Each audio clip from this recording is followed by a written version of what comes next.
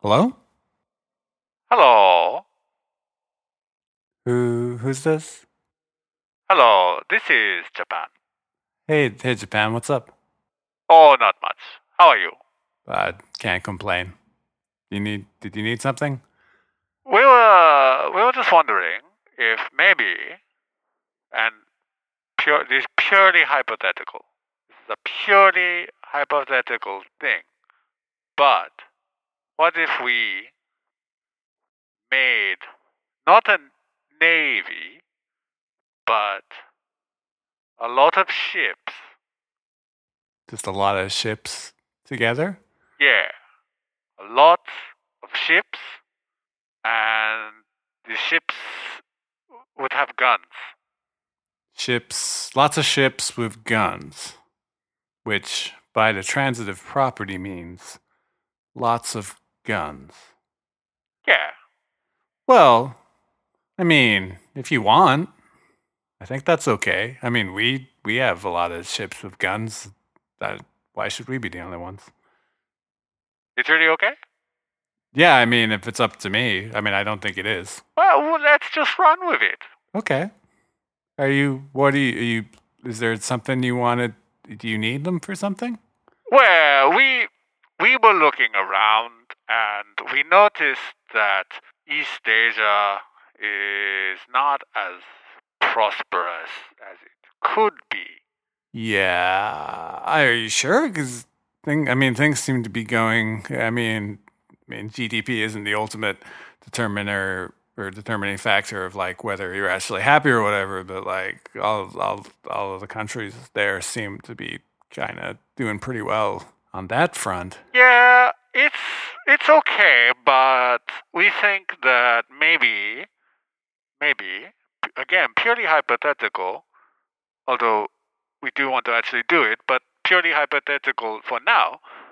We were thinking that maybe all of East Asia could join us, under us, in a kind of a sphere. A sphere? Yeah. So, would the sphere be pretty big? It would be a very big sphere. Yeah. Kind of it sounds a little bit like A greater East Asian co-prosperity sphere. Yeah, it does sound a bit like that. But this time it'll be fun.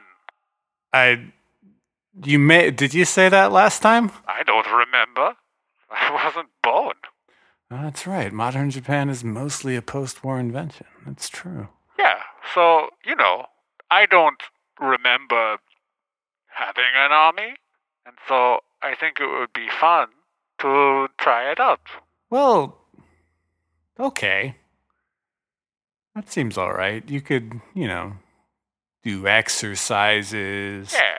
skirmishes, play war games. I don't know what those are, but it sounds fun. And everyone has to listen to us, Why? or else we send our ships. What are you going to send them where? For why? I don't know. I forget the part that comes next.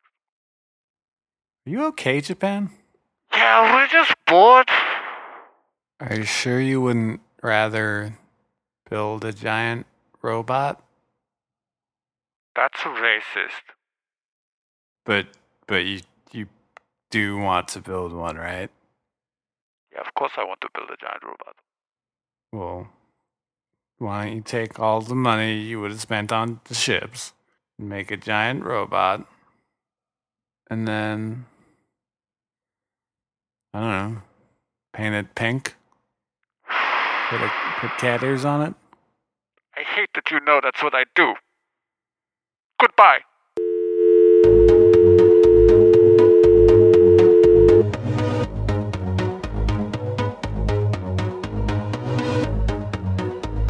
All right, and welcome back to the Friendly Zone, the advice show for everything to do with friendships. How to start friendships, how to maintain friendships, how, if and when necessary, to end friendships. Caller number 1, You are calling in from Calabasas. What's going on, friend? So, I think that my friend is actually a drug dealer, and I think that my friend should stop dealing drugs, but also my friend has never offered me any drugs. Oh, I see. Yeah. I mean, that's a bit rude. If your friend has a steady access to a supply of drugs, even if you don't do any drugs or the drug in question specifically, if you've had that talk with your friend, I do this drug, no, I don't do that drug. It's just rude that they wouldn't offer you it. Yeah, you're right. It's really got me teed off because I think, bloody hell, I'm coming around to your house every day. You've got apparently piles of drugs in the closet, and you're never like, oh, Richard, do you like cocaine? Do you? I hadn't thought to mention it before, but I'm lousy with cocaine at the moment. Why don't you have some? Yeah, that sounds like a natural thing for a friend to say. So what do I do? I would say that you've got to confront your friend and say, hey, next time offer me some of your drugs or I'll call the police. Just like that, call the police? I think that, the friendship code is it's enshrined in the Constitution, maybe, and I think that it's something important, and I think law enforcement should be involved from time to time. All right, well, I guess I'll go do that. Ta-ta. Caller number 2, you're calling in from Omaha, Nebraska. What's going on, friend? So, my best friend is a lamp? Oh, well, that sounds like a good friend to have. What's going on with your lamp friend? Well, he's just a great fucking guy. He shines light on me. He helps me read. He in many ways taught me how to read. Not directly, but if I hadn't had that light, I would have been up Schitt's Creek without a paddle. And also illiterate and not able to read the instructions on my canoe. So, I really just wanted, show this lamp how much he means to me, and I was just starting to think that it's really real sad that this lamp has never known the touch of a woman. Oh, I see. So this lamp is, you might say, it has no light in its life. Well, I'm still in his life, and I'm pretty fucking sweet, but yeah, in the sense that it's had no romantic engagement whatsoever in its entire life. Assuming it's straight. I don't really... Hold on, maybe I can go ask the lamp.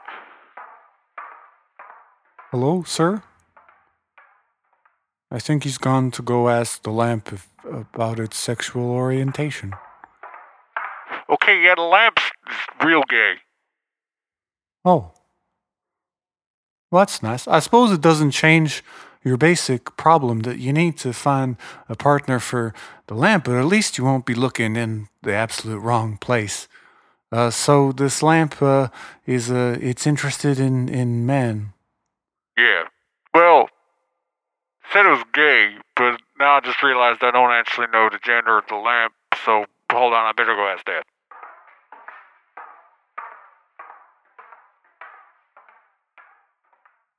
We can edit this part out in post, probably. Alright, I'm back. Sorry, it's a lady lamp, so my best friend, the lamp, is a lesbian, so, I guess, OK Cupid? Yeah, I would say make the lamp a profile. And, don't put pictures of a human up and then try and, trick them. Put it right out there. It's key. Anyone listening, it's key in online dating to just be honest about who you are. And if who you are is a lesbian light fixture, then, you want someone that's what they want. All right, thanks. God bless. Yes, same to you, friend. Good luck. Caller number 3, you are calling in from the north of Italy. It hasn't specified anything more than that. This computer perhaps does not have a very good sense of geography. Anyway, go ahead, friend. Hi. How are you? I'm quite well. What's going on with your friend problem?